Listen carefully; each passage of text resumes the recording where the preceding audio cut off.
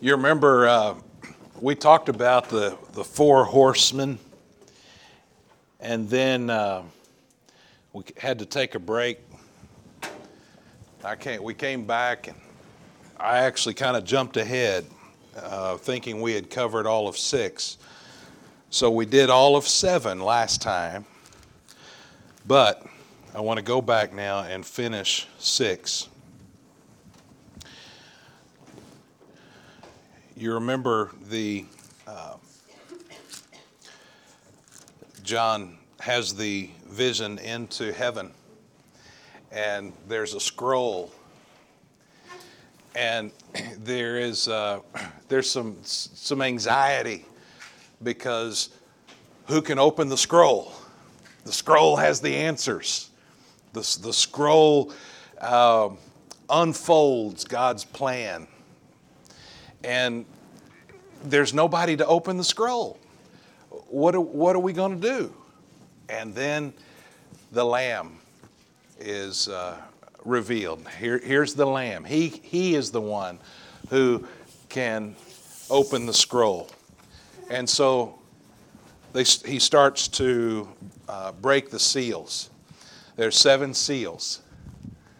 The 7th seal is actually going to be 7 trumpets.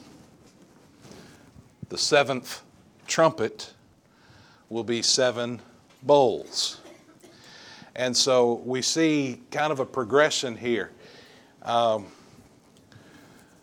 interpreters see the seals and the trumpets and the bowls as talking about the same thing. Just using kind of different imagery so that those 3 things would overlap. The seals, the trumpets, and the bowls would really talk about the same events, just using 3 different images to help us get that. Other interpreters see it more like a telescope, where first we're looking at the seals, and then we extend it a little bit, and we look at the trumpets, and then we extend it a little bit, and we look at the bowls. And for me, I think that's probably a better interpretation. That it's not really looking at the same 7 things in 3 different ways, but it's 6 things happen. The 6 seals. Then the 7th seal actually are 6 new things, or I shouldn't say new, perhaps I should say harsher. It's some of the same kind of stuff, but it gets worse. And then the 7th trumpet is 6 more, pouring out the bowls and some really nasty stuff. So all that to say, I believe that as each seal is broken, he's describing what's going to happen in sequence. And tonight, when we get to the last seal, that leads us to the next series of events, which will be described for us in chapter 8 in the idea of the trumpets. All right? With that in mind, we're in verse 9. He has already opened the first 4 seals. And each time he broke a seal, a horse would ride in. And the rider on that horse represented something for us. Usually on your little handout for notes, I leave it blank so you can write whatever you want. This time I started your notes off for you because I wanted you to see something that I think is very interesting as it compares Matthew chapter 24 with Revelation chapter 6. Now, when I say the Sermon on the Mount, that mental bookmark should go off for you, and you should basically know where to find the Sermon on the Mount. Does anybody remember where the Sermon on the Mount is in Scripture? 5, 6, and 7. Yes. Matthew 5, 6, and 7 is the Sermon on the Mount. Later in Matthew, he sits it's not referred to as the Sermon on the Mount, but he sits again and he teaches again, and we call it the Olivet Discourse. It's a teaching there at the among the olive trees. It's an Olivet Discourse. All right? That's recorded for us in Matthew 24. It's also recorded for us in the Gospel of Luke. But if you look at the Olivet Discourse recorded in 24, similar to the Sermon on the Mount, but a completely different time, completely different setting, different speech, different purpose. When you look at that, isn't it interesting how that compares to Revelation 6? Jesus first talks about that false Christs will come. And in Revelation 6, the first rider of the horse, there was a white horse representing for us a false peace. False messiahs would promise this peace that would happen. Then Jesus talks about wars. And in Revelation 6, the red horse shows up, which is a description of war. In the Olivet Discourse, Jesus then talks about famines. Well, it's interesting because the very next thing in Revelation 6 is the black horse, which represented famine. Jesus then talked about death. And the next horse that shows up in Revelation 6 is the pale horse, which is death. So we see that Jesus is apparently describing the very same events that are described for us in John's vision in Revelation 6. Tonight we'll cover those last two. As Jesus talked about martyrs, so does John's vision include martyrs. And then there is worldwide chaos in Jesus' description of the events at the end of time. And we see that very same chaos represented here in Revelation 6. All right, so he has broken 4 seals. Each time he breaks a seal, a new horse shows up, and we've seen those horses. Now, verse 9, when he opened the 5th seal, I saw under the altar the souls of those who had been slain for the word of God and for the witness they had borne. What's interesting to me, right off the bat, is that he sees an altar. The reason I find that interesting is thus far he has been in a throne room, not the temple. He's been in a throne room. You remember that he has seen the Lamb who stepped forward, and God is on the throne, and the living creatures are all around, and the elders are there. But here is a throne room with an altar. And it would be very easy for us to get really hung up on, is this a king's throne room or is this the temple? And I want to remind you that this is a vision. This is apocalyptic literature, which means that it is symbolic, among a lot of other things. So it's kind of like a dream. You ever have a dream where someone you know 20 years ago is talking to somebody that you know today, or someone that you know today is walking around in the house that you grew up in? Something like that, where the two don't really match in reality. That's how I see the altar in the throne room. It's not a big deal. It's apocalyptic, it's symbolic. It's a powerful image. And so John is, we might say, transferred in his imagery from the throne room to the altar. The altar, very similar to that described for us in the Old Testament, the temple, where animals were sacrificed. When they sacrificed the animals, the blood would first run down the altar and gather, what's the better word, collect, gather around the foot of the altar. Yeah, what are you saying? What are you suggesting? Collect? Yeah, you get what I'm saying. Pool. Who said pool? All right, you get the award. You get the prize. It would pool around the altar.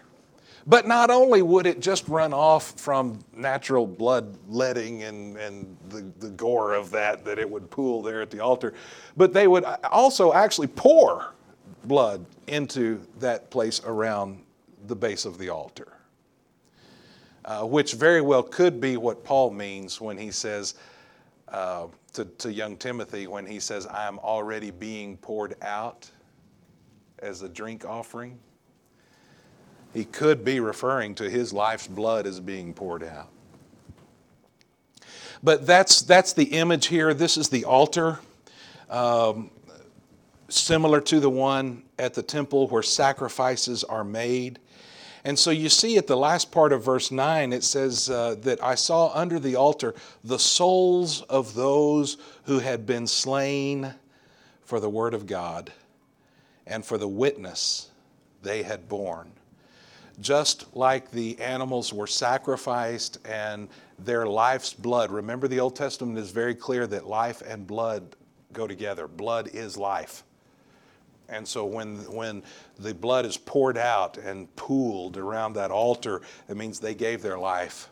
Now here, if he sees souls poured out at the foot of the altar, that means they gave their lives. He's talking about martyrs.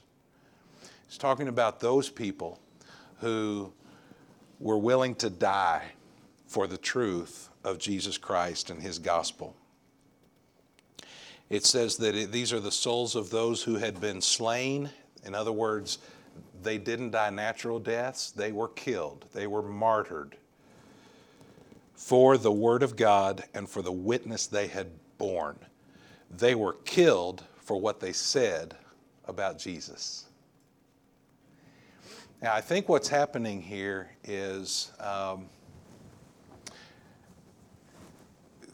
there are those, even as we get into the time of the tribulation, either the church is there and we're going through this, or these are people who are getting saved during the tribulation. Either way, you have Christians now who are telling people, folks, the reason things are getting so bad for us right now, the reason that we have seen war and famine and death in the first horseman that came, the reason things are so bad is because God is judging us. God is pouring out his wrath on us, and you guys better get right before the day is done and we don't have any more time left and it's too late for you. Well, guess what? People don't like to hear that they're sinners. Did you know that? Is that a shock? People don't like to hear that they're sinning. And they persecute those who say sin is sin. Let's be honest, we haven't really experienced a whole lot of that yet. But we will. These are people who, it could be Christians throughout the ages, but it is at least those who were telling the folks during the first part of the tribulation, the reason things are bad is because God is punishing us, and you need to get right with him. You need to believe in Jesus before it's too late. Those folks wouldn't listen, and they persecuted the Christians. Therefore, they were martyred. Verse 10, they cried out with a loud voice. These are the souls who've been poured out at the foot of the altar. They are crying out with a loud voice, O sovereign Lord, holy and true. By the way, this is not, when it says the word Lord here, this is not kurios, which is the Greek word that we usually use for Lord God Almighty. This is the word that is the word that we get our word despot from. This is the all-powerful king, the master of everybody. Okay, it's not the Holy Lord as much as it is. This is the guy who has all the power. And he uses that word for him, O sovereign, which basically means all powerful, the one who is in control. O sovereign Lord, holy and true, how long before you will judge and avenge our blood on those who dwell on the earth? A couple of reactions when we hear the martyrs say that. How long till you avenge us? We have a couple of reactions. One is there's a connection to the Old Testament, especially in the Psalms, where we hear people in the Old Testament cry out, how long, God, do I have to go through this? And I think we can learn from those Old Testament saints who cried out, how long? And from the martyrs here, I think we learn an important question to ask. When we're persecuted, when we have done what's right and we've said what's true and we get persecuted for it, you and I would be tempted to say, why, God? But wouldn't a better question be, God, how long till you make this right? Because that's a statement of faith. That's saying, God, I know you're going to make this right. I know it. So my question is not, why are you letting this happen, as much as it is, how long do I have to endure until I get to see that you're going to make this right? Every once in a while, I suggest to you just a fun little homework assignment. And if you're sitting around looking for something to study, go back through the Old Testament and see how many times people ask the question, how long, Lord? And you'll see it's a very common question. These are the martyrs, and they're asking that question, how long until you avenge our blood? Which takes us to the second reaction that we might have when we hear them say this. These are Christians. Well, Christians are supposed to forgive. We're supposed to have mercy. And they're crying out for vengeance. We might have that initial reaction of, this doesn't sound right. Why are these martyrs asking God to get people? But understand again the question. They're not crying out, God, will you please avenge them? They're saying, how long until? Because they know that God has already promised that his wrath will come on those who reject him. He's already promised that he will protect and provide for those who trust him. So they're not saying, please avenge them. They know it's already going to happen because he said it would. They're just saying, how long do we have to wait until we see justice? And so they cry out with a loud voice, Sovereign Lord, you're holy and true. Holy means what he's doing is right, and true means he said he would, so we know he will. How long before you will judge and avenge our blood on those who dwell on the earth? 11, then they were each given a white robe and told to rest a little longer. They're given the white robe. The white robe is symbolic of the glory of heaven, symbolic of cleansing, that I see this, that he is taking them out of their shed blood. And he gives them now a new garment. You know how white just reflects the light, and it's going to add to the glory of heaven. If they were wearing dark, you know how that works. Dark clothes kind of attract the light, and it kind of sucks in the light. You ever do that when you're a kid? Of course, we don't have enough snow around here to do it. But if we ever had ice or snow, you could take a piece of white paper and a piece of black paper and set it outside on the snow. And then you go out a little bit later and you see that the black paper is deeper in the snow because it is kind of attracted and held on to the light and the heat and the energy, where the white reflects it all. So imagine everybody in heaven now is given the white robes, and it just reflects and refracts. That's a good fun word. All the light and the glory in heaven. So they're taken out of their blood, and they're cleansed and given a white robe. And then notice what he says.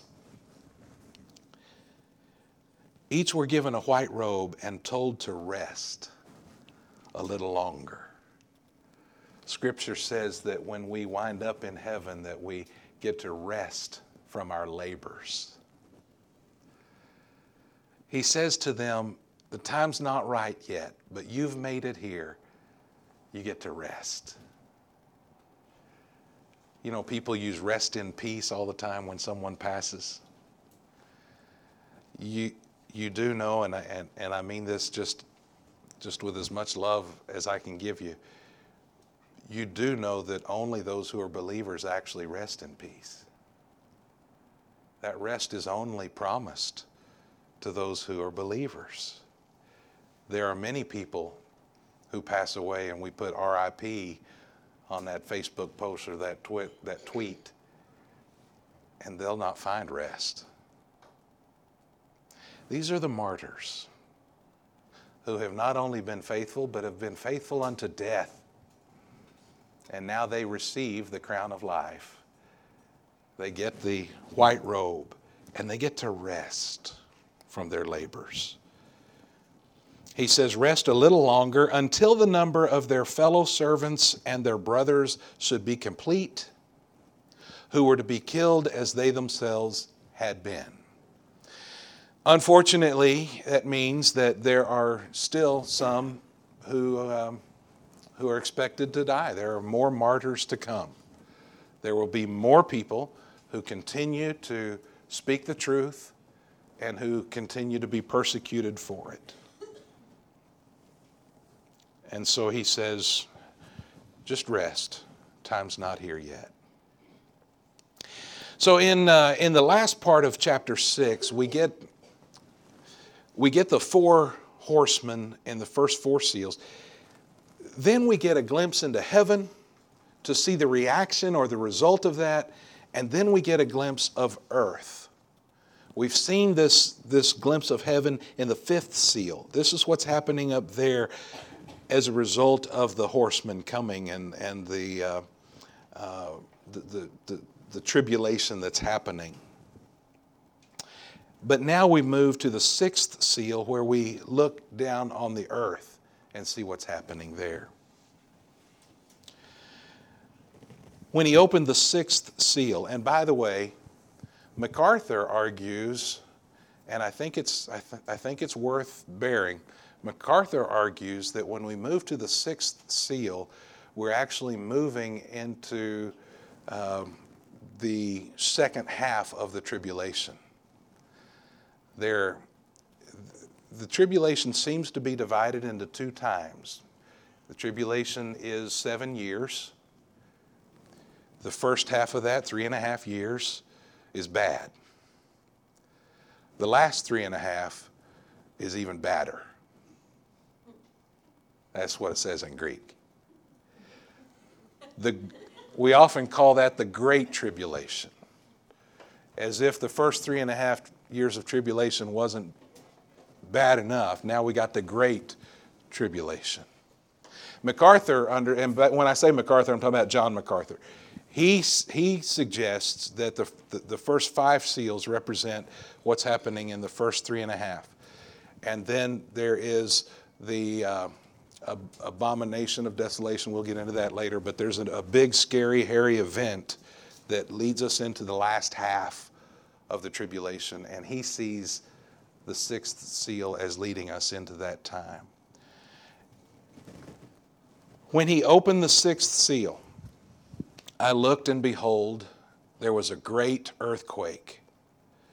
The sun became black as sackcloth. The full moon became like blood. And the stars of the sky fell to the earth, as the fig tree sheds its winter fruit when shaken by a gale. And we could see that Clearly, God is ramping things up. It's obvious that He is now not only punishing men with war and famine, but now all of creation is being affected by His wrath. There are earthquakes that are taking place. This is leading up to something that is clearly awful. He opened that sixth seal. And John says, now instead of looking at what's happening in heaven, I look down to see what's happening on earth, and there's this great earthquake. I think it's important that the description starts with the earthquake, because that might explain some of the other images that we see next. If you can imagine this great earthquake where all of those plates underground, they're all shifting back and forth, and so all of the earth is basically just being shaken to its core. You can imagine what might happen in that situation is that all of that lava that's playing around down there, it's going to start shooting out of all the volcanoes. There's clearly, we know that there is a clear connection to volcanic activity and seismic activity, that when there's earthquakes and volcanoes, it's all connected. So one explanation of what's starting to happen is this massive earthquake causes all of the volcanoes to erupt everywhere, which sends ash throughout the atmosphere. So it says the sun became black as sackcloth. Why? Could be because the ash throughout the atmosphere is blocking the sunlight.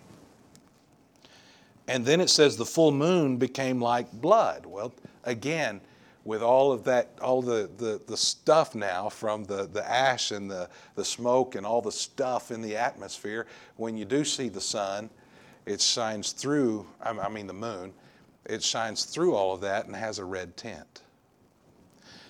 That's a very common explanation of what he's describing. It says the stars of the sky fell to the earth. And before we get too strict in literal interpretation, remember that most stars are a heck of a lot bigger than the earth. So it would be hard for a true star to fall to the earth. It would destroy the earth before it ever got close to the earth. So what might he be talking about? Do we ever use the term falling stars when we know it's not really stars? Meteors, right? It's probably a meteor shower. It appears like stars are falling to the earth. That's the perception. We even use that phrase for it. I think one real possibility is that as God begins now to move past all warning, the time of grace is gone. He lets loose all of the powers that have been wanting to come in and shake the world up.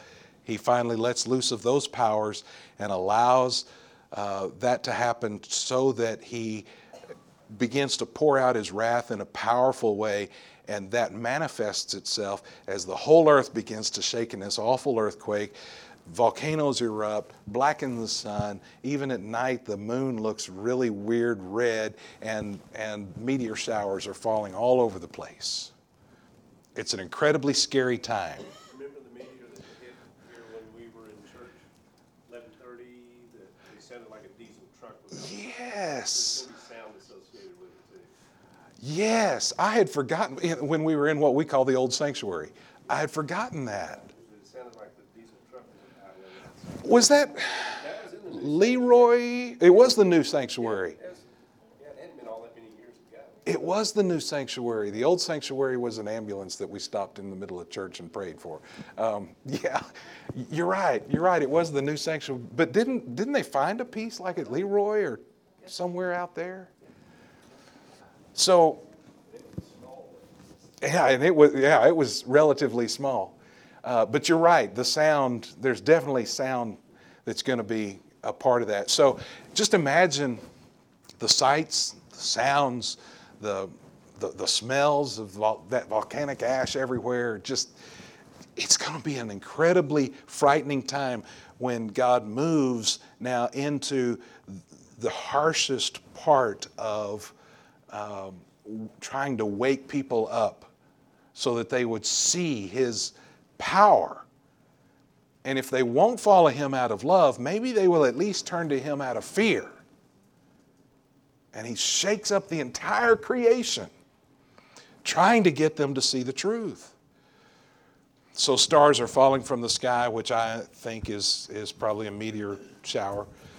It says that happens as fig tree sheds its winter fruit when shaken by a gale. You can just see all the little fruit falling when you shake a tree. And in Texas, we'd probably picture more like a pecan tree or something. You shake that thing good enough, you can get those pecans to fall.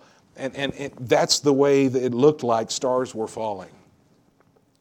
14, the sky vanished like a scroll that is being rolled up. He saw in his vision something happened in the sky. I don't know if I can even express what might have caused that, but in his mind, the sky. Now, understand, this is not heaven. He's not tearing up heaven to create a new heaven. That's a misunderstanding of this text. That'll happen later. New heavens later. This is not heaven. This is the sky. This is the atmosphere. Something happens in the atmosphere that looks like it's just being ripped apart. And every mountain and island was removed from its place. Earthquakes again, just ripping the earth apart, and mountains are falling in on themselves. Islands are disappearing. I'm thinking probably underwater, probably because of these great tsunamis that are formed from the earthquakes. Then the kings of the earth, and the great ones, and the generals, and the rich and the powerful, and everyone, slave and free, hid themselves in the caves and among the rocks of the mountains. This is so bad that everyone, from the most powerful king all the way down, see how he kind of walks us down through the kinds of people, all the way down to the slave and the common man. Everybody is now hiding in caves and under rocks because their world is literally falling apart around them. Vance Havner he was a preacher a long time ago. He was a guy who really had a sense of humor and wit about him. And he said when this time happens, that the most valuable piece of real estate in the world is going to be a hole in the ground, because it'll be a place where you can hide, a place where you can be safe. And so all these people are diving under rocks and in the cracks and in the caves to try to protect themselves. It says in 16, then calling to mountains and rocks, fall on us, hide us from the face of him who is seated on the throne and from the wrath of the Lamb. For the great day of their wrath has come, and who can stand? It is going to be an awful time. Remember that there are those who are saying to these very people, believe in Jesus, trust in Christ, turn, it's not too late. But these are the ones who refuse. They are hearing, but they refuse.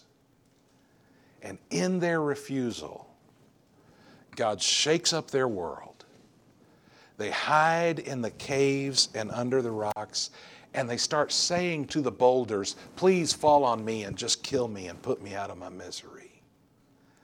I'd rather have a boulder just fall on me and take me out than to go through any more of this terrible day of wrath.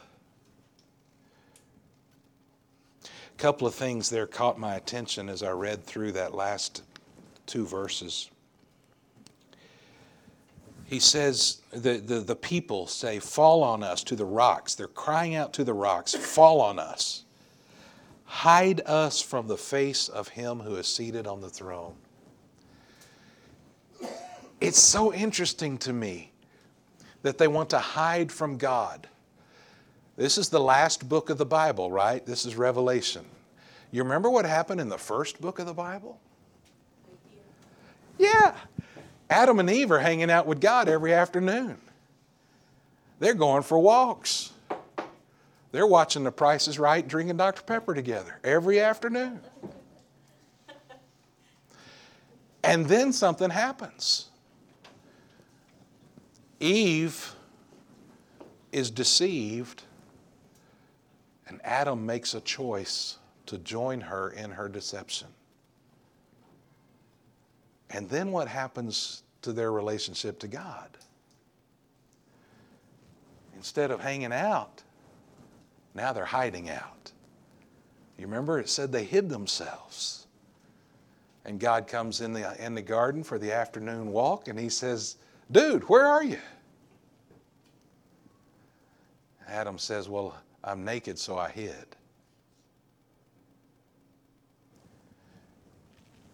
Their sin caused such a separation in their, what was supposed to be communion, what was supposed to be relationship. Their sin caused such a separation, they had to hide from the holy, almighty God. And now, that's the beginning of time. Now fast forward to the end of time, and man is doing the very same thing. Because of sin, they want to hide from the face of the almighty and powerful God. So it says, rocks, come and kill me. Fall on us. Hide us from the face of him who is seated on the throne. But then look at that next phrase. They not only want to be hidden from God on the throne, but from the wrath of the Lamb.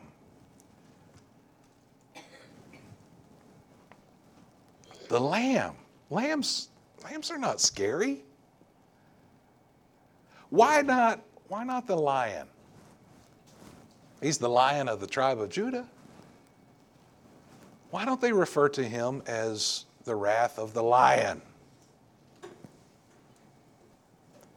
We think of Jesus, meek and mild, calling the little children to himself. Remember, it was that very same Jesus that called the children to himself, who turned over the tables and ran the people out in fear and said, this place is a house of prayer. There is a time for righteous wrath, and the Holy One knows that time better than anyone. He is the Lamb who was slain. We've already recognized him now in Revelation 6. He's been recognized as the Lamb who's worthy to open the scroll. Therefore, the people say, I'm scared of that Lamb. That Lamb died. He was meek and humble, but he's also powerful. And so the people are saying to the rocks, hide us from the face of God the Father and from the wrath of God the Lamb, God the Son. It's interesting, too, that he uses a phrase in verse 17, for the great day of their wrath has come. The great day of their wrath has come.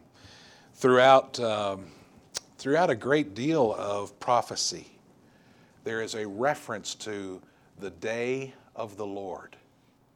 Sometimes that phrase is used to represent something that God is going to do soon in the prophet's lifetime. That one of these days Babylon is going to come and tear us up. There's going to be a day of the Lord when he actually works. But also in prophecy, that phrase is used to talk about a future event that will be the ultimate day of the Lord. When God pours out all of his wrath and he brings justice, the ultimate day of the Lord will come. We find about that ultimate day in Joel 2, Zechariah 14, Malachi 4. There's even a reference to it in Acts 2, 1st and 2nd Thessalonians, 2nd Peter, all talk about the day of the Lord.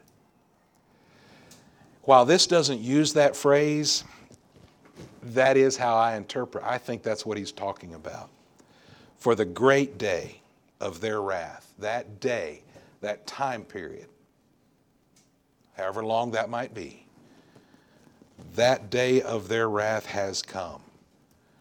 And who can stand? In other words, they know that they are helpless. That God has shaken their world so dramatically. They know they can't stand before Him. And the truth is, spiritually speaking, none of us can. So we can either accept His mercy and grace now. We can't stand before Him on our own. We can receive His grace and mercy now. Or, at the end of time, there will be those who still can't stand before Him, but the time of grace and mercy are past. So John gives a very harsh vision of what's happening on the earth as God begins the worst time of the tribulation.